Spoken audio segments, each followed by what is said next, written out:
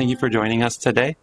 Today I have the honor and the pleasure of speaking with Dr. Frank C. Worrell. He is the current president of the American Psychological Association. He is a distinguished professor in the Berkeley School of Education at the University of California, Berkeley, where he serves as faculty director of the School Psychology Program, the Academic Talent Development Program, and the California College Preparatory Academy. He is a certified school psychologist as well as a licensed psychologist. In addition to his position at UC Berkeley, Dr. Worrell is an affiliate professor in the social and personality area in the Department of Psychology. His areas of expertise include at-risk youth, cultural identities, skill development and validation, talent development, gifted education, teacher effectiveness, time perspective, and the translation of psychological research findings into school-based practice. Dr. Worrell recently came to Regent University and gave a talk that I sadly had to miss, but I heard great things about it, so I reached out to him and he's graciously agreed to be with us today. So, Dr. Worrell, thank you for joining us. It's my pleasure. I was delighted to be invited. I like to start off with just asking kind of your background and your general, what got you interested in psychology and school education and psychology in particular? So I came to the United States to do my PhD, and I was principal of what would have been a continuation high school in the U.S., what would have been labeled a continuation high school. Okay. And so I continued to be interested in how can we help students to maximize their potential, both academic but also other than academic. And how can we help them to be their best selves across the board? I think that's really a key thing in developing productive and contributing citizens who are going to, help us as we move forward in the world. Yeah. Yeah, okay. What is, out of all of your years of experience, what have you found any interesting factors or maybe even single factors that would contribute to better educating students? I think we know a lot. It's hard to translate into sometimes into practice.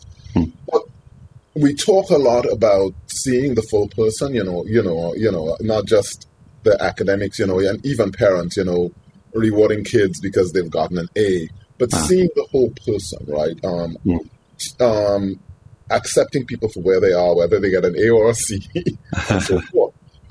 But also, I think, and I study time perspective, I think is one of the things you mentioned, helping students to see that the future is full of possibility. I think that's a key concern. I don't think I would have been here today if there were not people who said, go do what you want to do. And we support you doing that, right? And I think that's really important. I think there are many kids for whom the future, it's not that you're trying to do something specific, but that they can have the future they want to have. Yeah, I think, that makes sense. That's really important. I lived in Japan for a while, and I know over there, even in for high school students, if they don't get accepted into the certain high school they were going for, which means that they would be able to go to the college that they want to go to, a lot of them end up depressed and committing suicide or withdrawing, and right. I think they just they feel like they have no future possibilities if that's the case. And I think that's one of the things that America has really, I think, shown much of the rest of the world. I think very much the European system and the British system, I don't think they were intended that way, but sometimes they cut off possibilities to the future. And I think the American education system says you can continue. I mean, so you may not have done well in high school, but you can go to junior college or go do something post high school that actually will make you a contributing citizen and stuff. And those possibilities, I think, are great. America does now. It hasn't done it equally for all groups across its history, but I do think the general principle is present and a really important one for the rest of the world to learn from.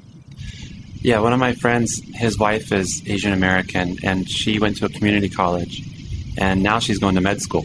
And so that's really neat to see that. Yeah.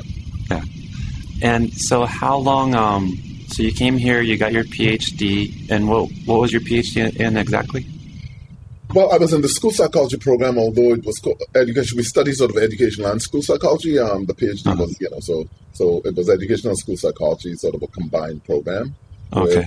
Where, got, sort of the research chops of, and stuff, but also got the clinical practice, the clinical training. Okay. So you worked did you work in the high schools or?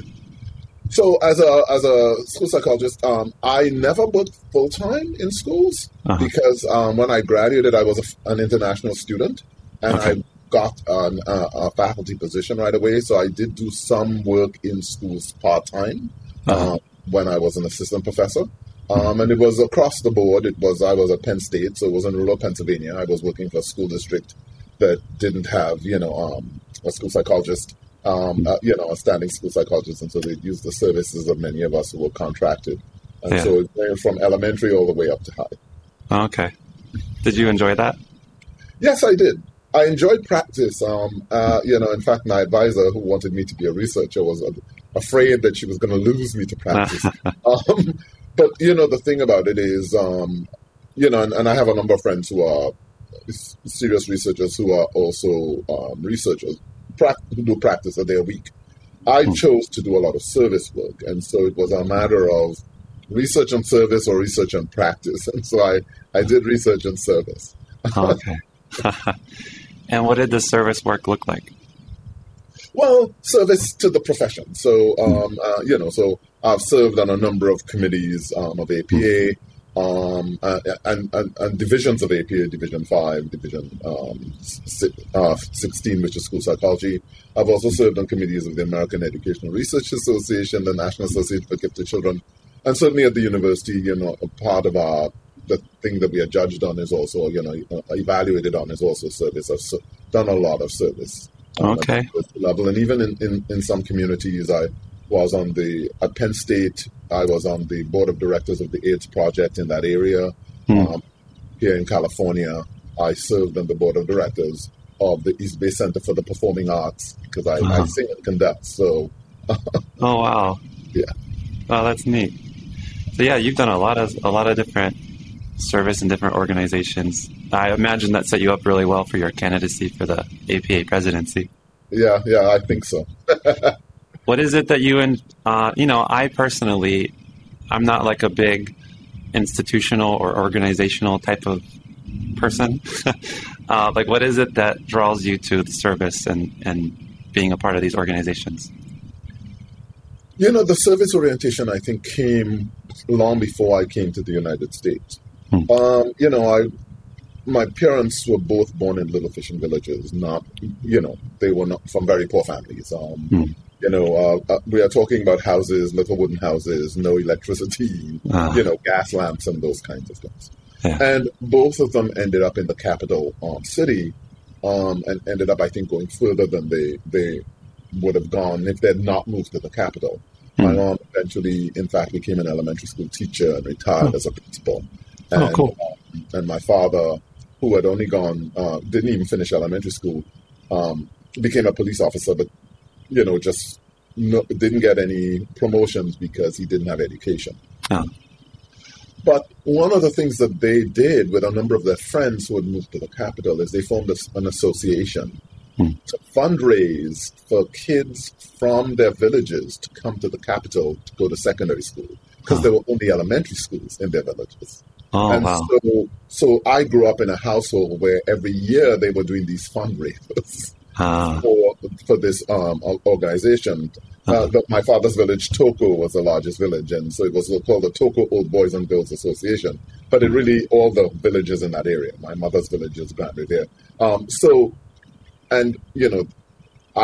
typed up minutes for their meetings, as all of the kids in the households, ended up serving, helping, because my aunt was secretary and she couldn't type.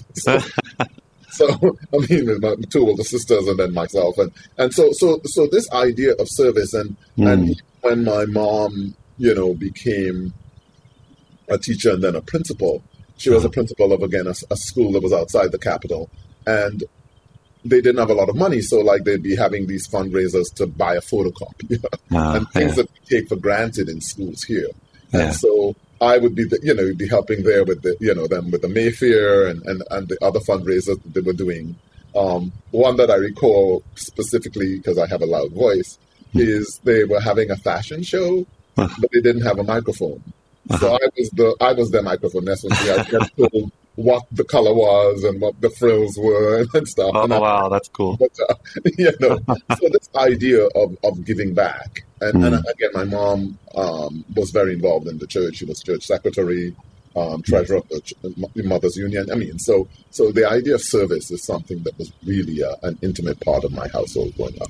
Yeah, it makes complete. Yeah, you grew up like embedded in your family and the culture, and then and it hit me that your mom worked in education, and so and then you ended up that's neat.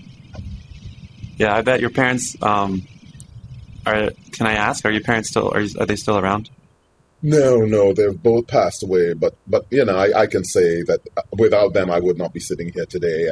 They were both incredibly proud. My father got diagnosed with cancer the year I started my doctoral degree and was given 2 years, but he lasted 10, and so he and my mother were both at my graduation. Good. And as luck would have it, that year you can plan these things. The graduation ceremony was on my mother's birthday. Oh, wow. Yes. That's so neat. Yeah. Man, that's cool. And so how long did you, I should know this, but how long have you been the president of the APA now? Just this year. So it's a 1 year.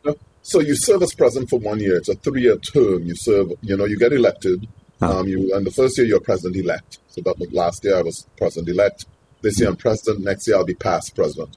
And you have different sets of duties each of those years. But the year you're president is the year that you're chair of the board and sort of the face of APA for the public. But yes.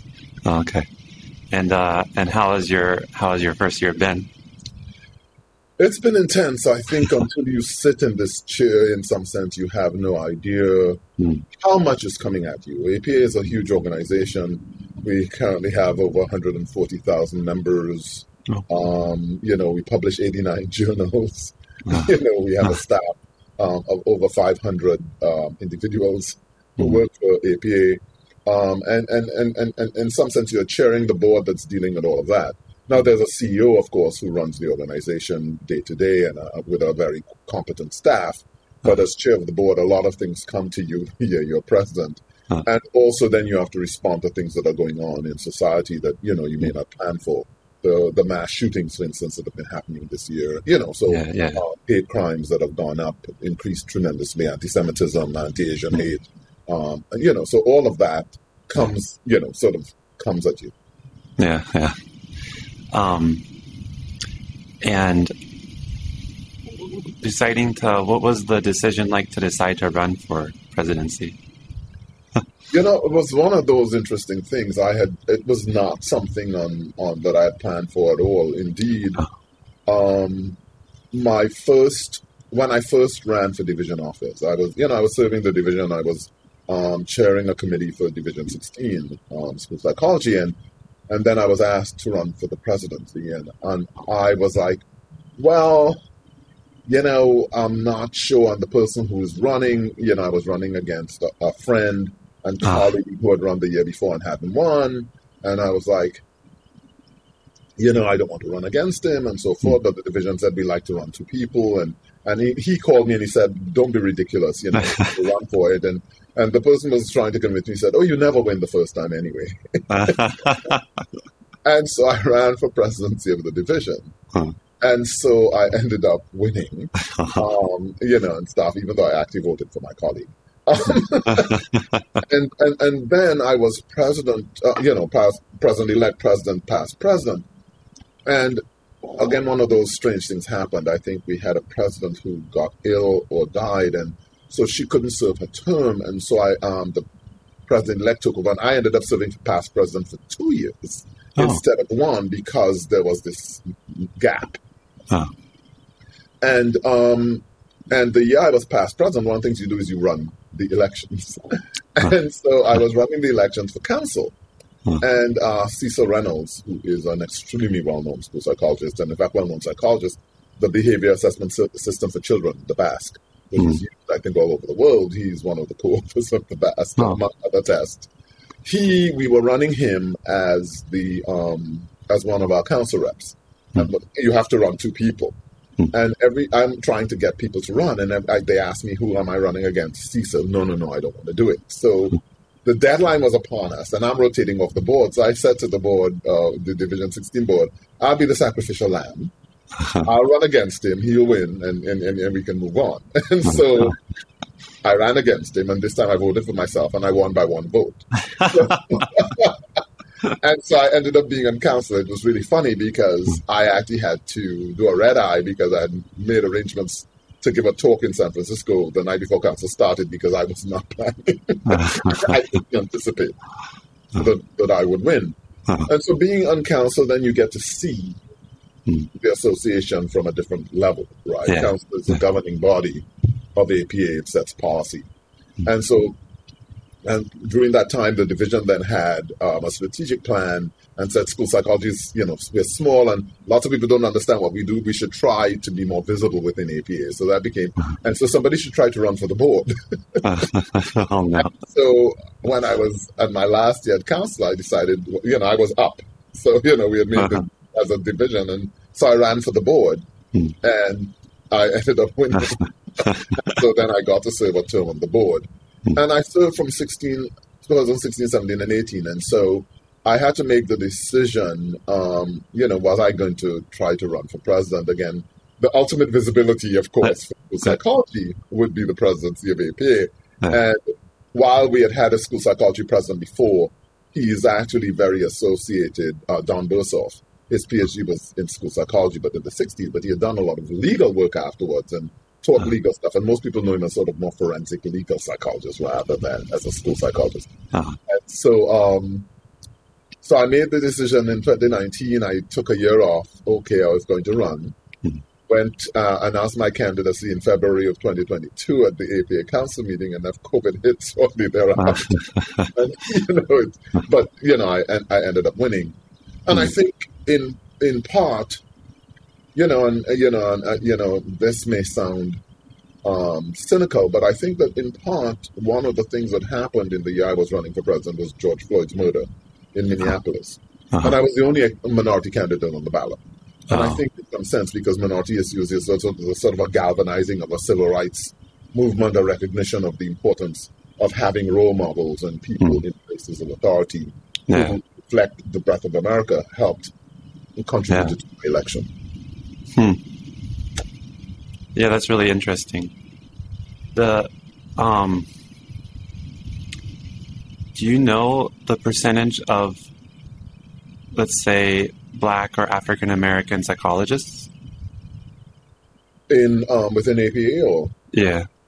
Yeah, I don't know the exact percentage. I do know it's small. We've done, one of the things we did recently, as you may know, is we passed an apology to people of color for psychology's role in perpetuating racism, and also committed APA and psychology to moving to end systemic racism.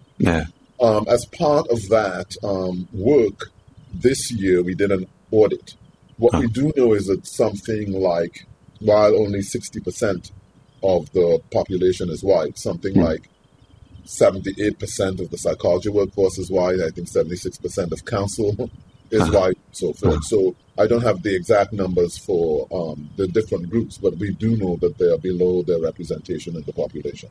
And a lot of people see that as a sign of racism in and of itself, and I think it's part of a broader trend in society. I mean, the percentage of psychologists who are white used to be in the 90%. So we are trending in the right direction. And before I did my PhD, I was a secondary school teacher. I taught English and history. And I like to think things from a historical perspective, right? So that we are moving in the right direction, and these are things that take generations to change. We want them to change now in a year or two, but it's not possible. Because we are talking about having more psychologists, more people with PhDs in psychology. That means having more people from ethnic groups go to college in the first place, not just undergraduate, but then go on to grad school. That means graduations from high school. So we have a the issue is not just that they're out there and they're not here. We need to actually increase the numbers of individuals who have these credentials if we want to see them in the various roles where these credentials matter. Yeah, that makes sense. And then there's like, I think 80% of psychologists are probably female nowadays. That's the other thing, yes. Yeah, and that's not like... That's the other thing. So, and this, it's happening in psychology, but not just in psychology. I mean, it hasn't hit... I think STEM is sort of the last holdout area because, and even there, the biological sciences, for instance, medical doctors, the biology and medicine, I have gotten a majority. They're not quite at the level of psychology yet, but female. And what we know is that this is an issue that, again, goes all the way down to the K-12 system, right? Female students are graduating from high school at greater rates than males. They're going on to college at greater rates than males. And this is happening even in countries that we may call chauvinistic countries that are very male-dominated. So this is a thing that we are seeing worldwide. Interesting. And it's of course we want balance, and it's great because females were underrepresented for so long, and still Vincents don't get paid the same amount for the same work, and that. So we need to change those things. But I do think we need to be careful that we do not end up going from one imbalance to another imbalance. Right? Yeah, that sounds, yeah. You don't want to just go the opposite side of the pendulum, huh? Yeah. Right, yeah. So. I've also heard, I don't know if you've heard of Dr. Redding, I can't think of his first name, but he's been doing work on like socio-political values as a diversity factor. Right. So like in psychology, especially social psychology, I think it's like 14-1 liberal or Democrat, and then 1 conservative. Right. And that's just another example of. Right. And, it's interesting. I do think psychology is more left-leaning. I tend to be I'm at a left-leaning institution. My advisor, my doctoral advisor has passed away now. My understanding is she was a Republican.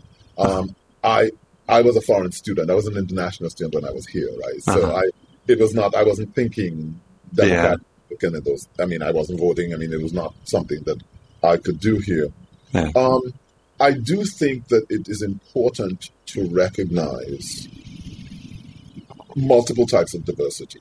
And I do know that certainly conservatives, some conservatives within APA have felt,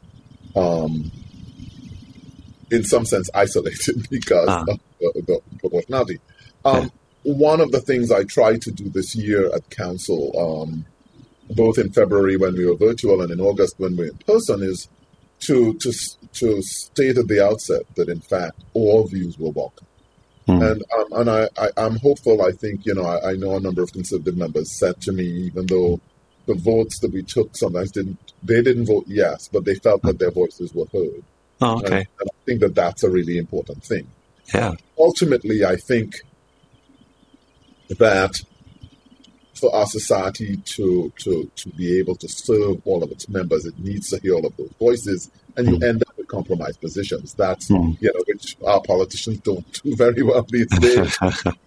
But I do think that the gridlock that we are seeing actually hurts all of us, whether we are conservative, liberal, or somewhere in the middle. Yeah. And ultimately, we need to find ways to recognize everybody's voice and get everybody served. I think, from me, the idea of where you draw the line is how do we help the people that we're supposed to serve. This is America. I chose this as a country, as a home country, and now I'm an American citizen, right? But we use phrases like, leader of the free world.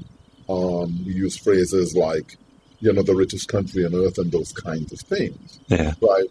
But California, where I am, has a huge homeless problem. New York does as well.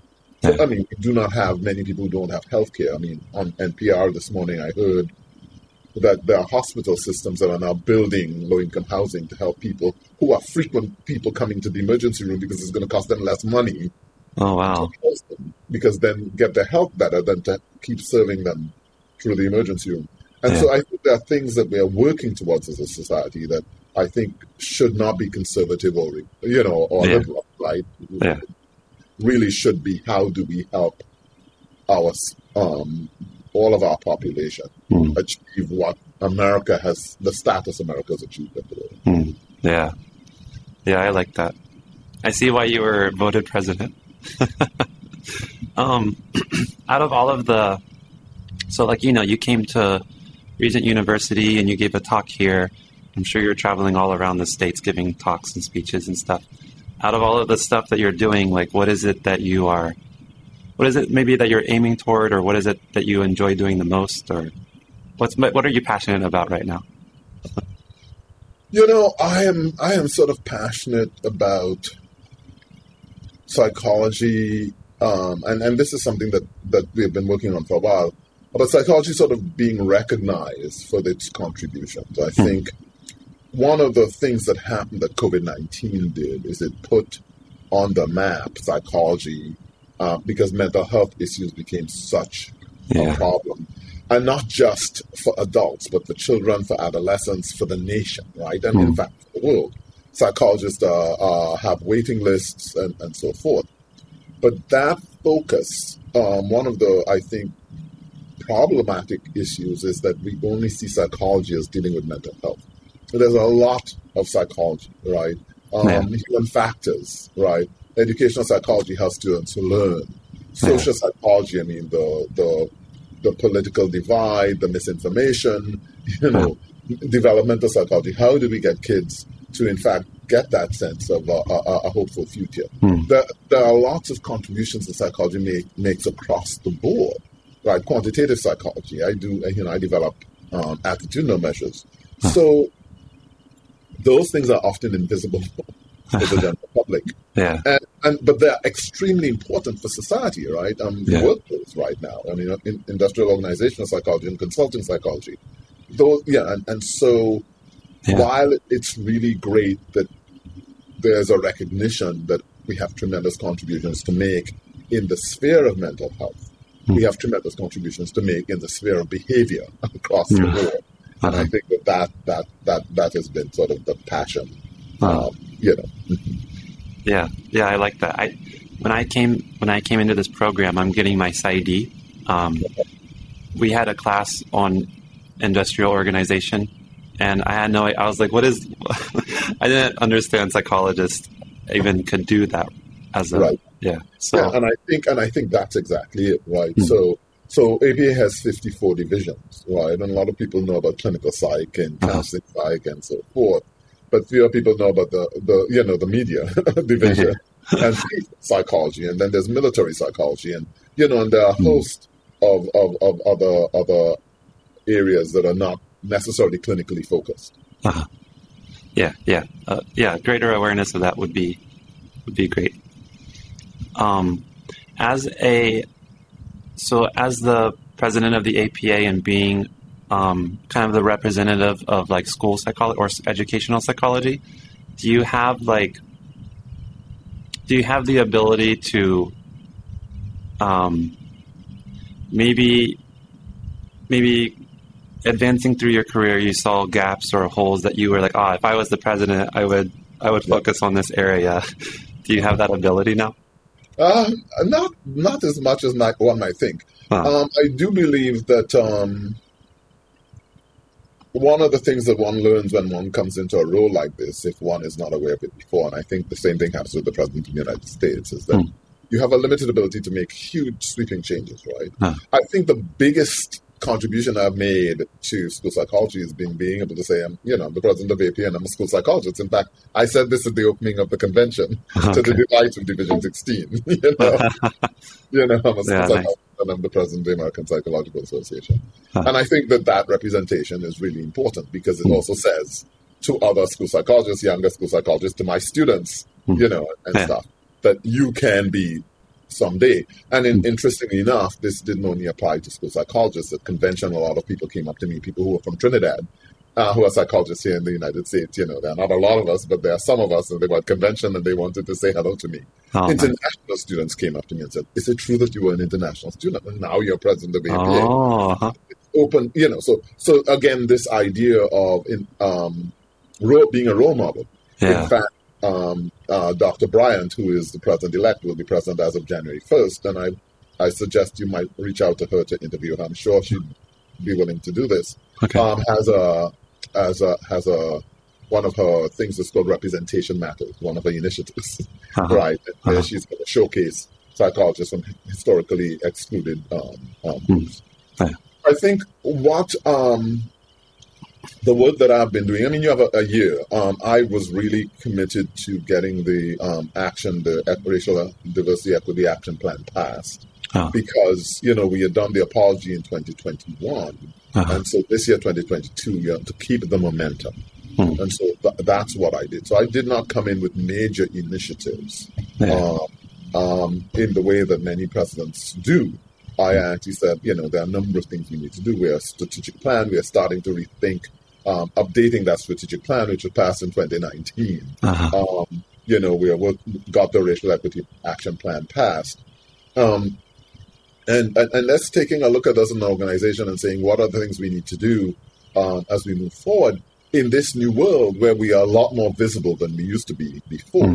Yeah. Right? Because that comes with some responsibilities, but you need resources and so forth. So helping to think those things through. Yeah. Yeah, and it goes back to just like you talked.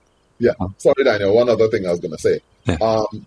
One of the things I have been able to do, and I've not quite done it yet, but I realized that I have been, one of the things you do get to do as president is you get to give presidential citations. And I had actually, I've done citations for a number of individuals, most of whom are not school psychologists because, they come from various sources. People have made tremendous contributions. But I've been very intentional, and in fact, before the year ends, I will be giving citations to one or two school psychologists for the work that they're doing to showcase that work. So that's another thing. Yeah, good.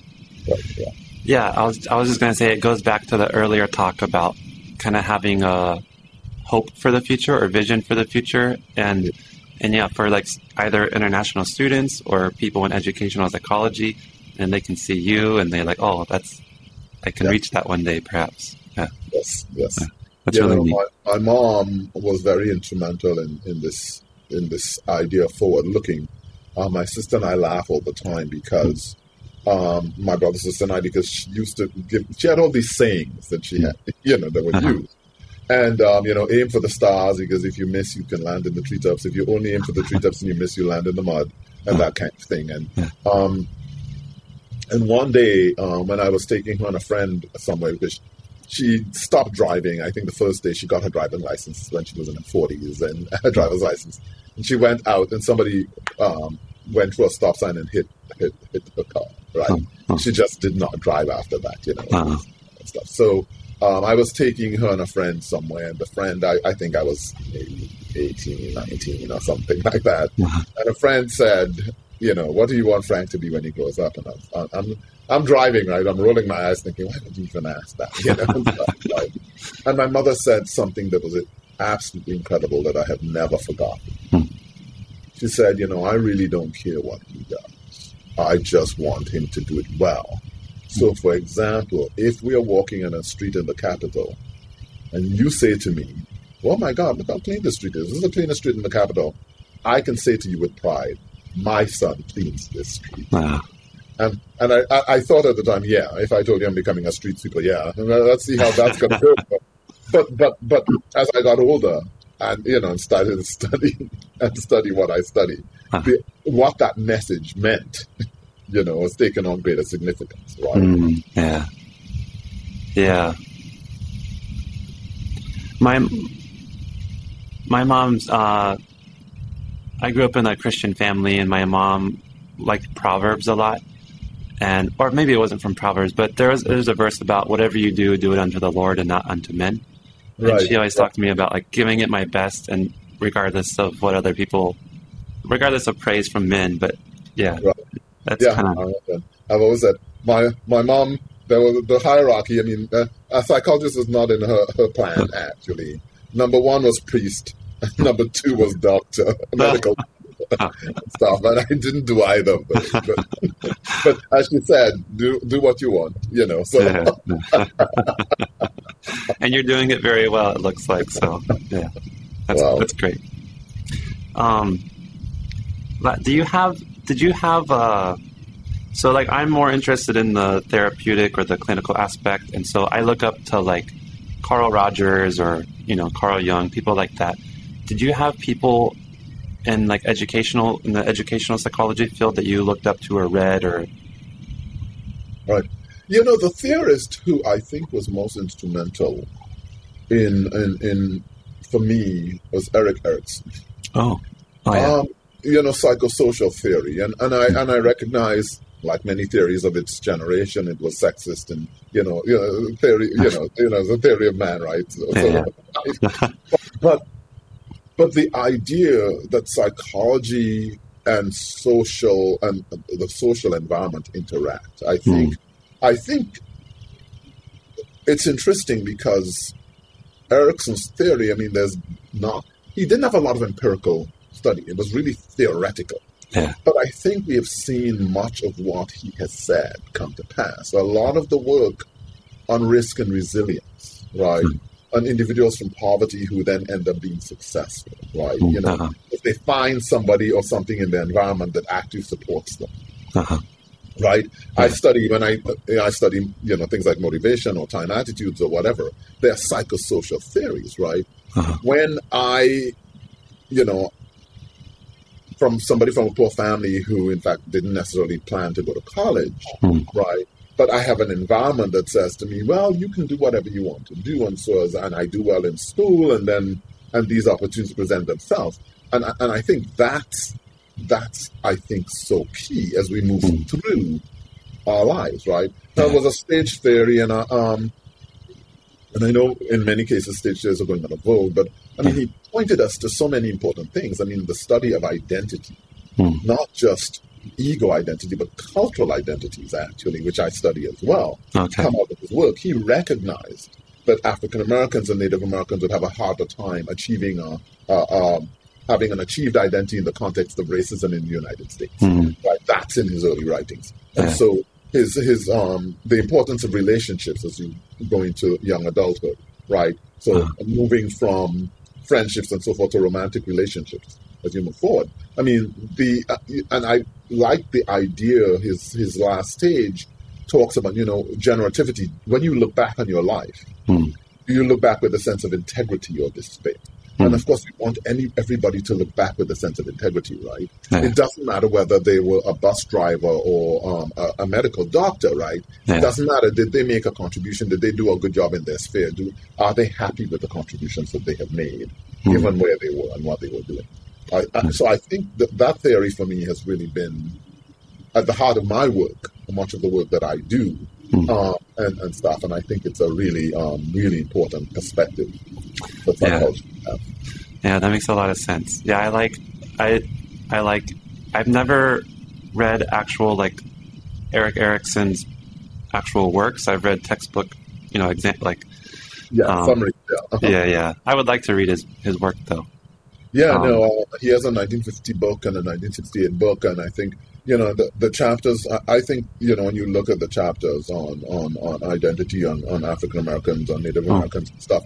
In some sense, it's sort of profound, right? Because many of the issues, around stereotype threat, which is a leading social psychological theory, is really an identity theory. That's what it is, and it's a psychosocial identity theory, right? About how the messages that society gives to a particular group then results in that group having, the stereotypes that group, that those stereotypes then affecting the performance of individuals in a situation where that stereotype is invoked. And so I think it's a theory that has had tremendous explanatory power, which I think is what theories need to do. Yeah. Do you know if anyone's? I've never heard that Erikson talked about that, like African American and the society and Do you know if anyone's credited him for that? Well, I do in my work. I mean, the thing is, articles are getting shorter and shorter, so you can do less and less. Yeah. But you can make reservations. I have a chapter in a book in 2015 chapter where cultures, race, ethnicity, and I talk about in the early part of the chapter I talk about that. I can certainly send it to you if you'd be interested. Yeah, I would love. Yeah, thank you. Okay, last question. You talked about one of the main things that you would like to see, and that America does pretty well, is that even if you've gone, to community college, or you don't have to go to these Ivy League schools in order to have a good career and get into a good, like a med program, for instance. But you like the vision and people and understanding that society and the culture impacts the way that you move through the world. As far as the educational and the school systems go, what's the next step? Right. Yeah. It's a hard prescription. I actually think it's a combination of, rigor with support. Uh-huh. One of the things that I have been struck by, and I think we see it, is that students in lower resource schools, students in school districts where there's a lower tax base and so forth, uh-huh. do not get as rigorous an education as students in other places. Yeah. And you always know that I shouldn't say you always know, but certainly one example of that is when you see it manifesting itself in television stories. I was a big fan of crime stories, perhaps because my father was a policeman. And, there's a Law and Order Criminal Intent, I think it was, an episode where there was this young man who, he was in college and stuff, and African-American, and many of the things that were standard readings uh-huh. that other students at that university had done, he had not heard of the books. Right? Yeah. When I came to Berkeley, I was interviewed by an education reporter, so shortly after I got here in the first couple of years, and she talked about going to having dinner at a friend's house, and the friend's son had taken the SAT. And he came home and said to his mom, and the mom shared this with her, I'm one of the top students in my school, and I went into this exam, and there were just so many things I had just never heard of. Man. Right? Yeah. And I think there's often an assumption that the kids from low-income and minoritized backgrounds cannot deal with the rigor, right? And so we are we're helping them.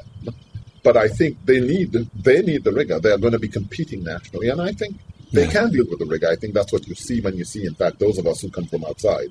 And certainly, and they deal with the rigor in the wealthy districts. So, students in those districts. So I do think that ultimately we need to try to equalize the quality of education, I think, because one of the most profound things that's holding America back is the achievement gap. And people talk about, say you shouldn't call it an achievement gap, you should call it an opportunity gap because they don't have the same opportunities. And I can agree with saying there's an opportunity gap, but whether you say which course is which, there's an opportunity gap which results in an achievement gap, which then results in more opportunity gaps. It's a cyclical relationship. It's not one or the other. They both exist, and they are. And so that's, I think, the most profound thing that we have to change in our society to get to where we need to be. And equalizing the education, that's naturally bringing them up, not the other way around as well. Exactly. Right? Yeah. Raising the floor. And one of the things I've said, the reason that the achievement gap is a problem is less because of the gap itself, but what it represents. The students at the lower end of the gap are not performing in the competent range, right? And, they're not, if you look at using the National Assessment of Educational Progress, the NAEP data, they talk about below basic, etc. There's proficient and advanced. And proficient, which is is where you're being, you can do the work representative for your grade level. Yeah. Every group, the 80% of students, African Americans, Hispanics, and so forth, are not a proficient.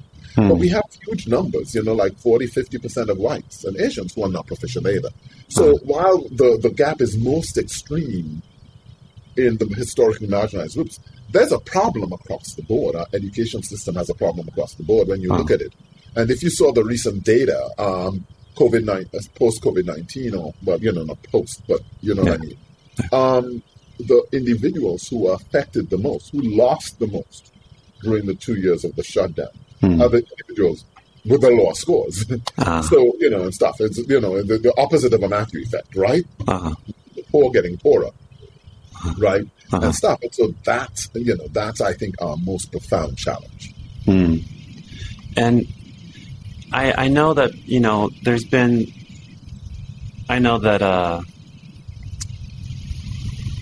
what's it called?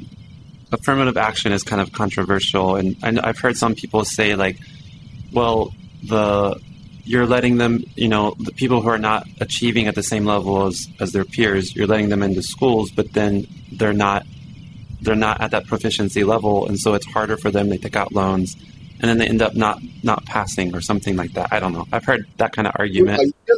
Affirmative action is controversial. And I have, I have friends who are for it and friends who are against it. I would say this, that I think in many cases when affirmative action is practiced, it's not that it's being given to people who couldn't do the work, right? What happens is we have more people who can get in than we have slots, right? Right.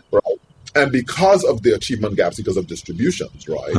Right. So certainly there are some groups, there are more of them at the upper end than at the lower end. And so therefore they get in greater numbers. What affirmative action did is when it allowed people who in fact could do the work to get in to these places, even though, so they're more than past the floor you need to getting in.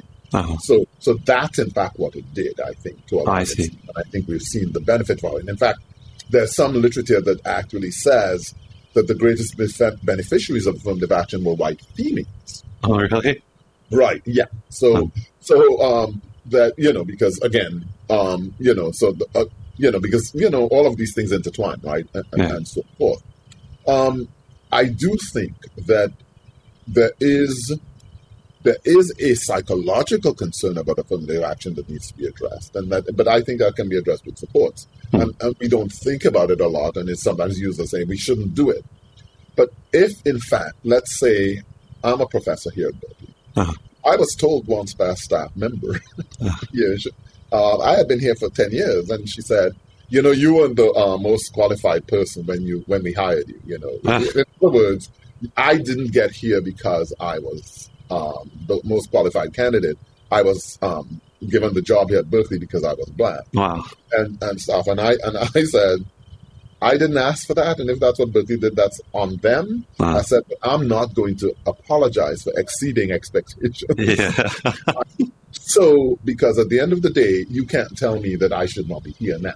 Yeah. Whether, in fact, you may have thought that then, you certainly cannot say that now. That's a good response. So we need to provide, but I think we need to provide supports because there are some people who, if they think that they got the job, not because they were qualified, but because of their ethnicity or race or whatever, are sometimes undermined, right? Their confidence, their self-esteem, their self-efficacy in the job is undermined. Yeah. And so, in fact, if we are practicing affirmative action, we need to recognize that that's a possibility and have, in some sense, I said, rigor with support.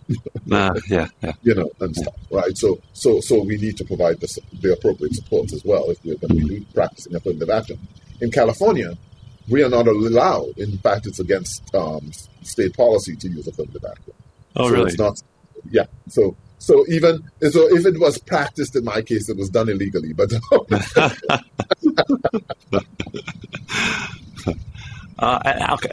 and how do you? What is the roadblock to equalizing education or opportunity? Is it finances or? I think it's a combination of things. I think, again, it's one of those things that we need to keep working at. It's certainly resources. I think, schools have fewer resources. But what that translates into sometimes is less effective teachers, and stuff.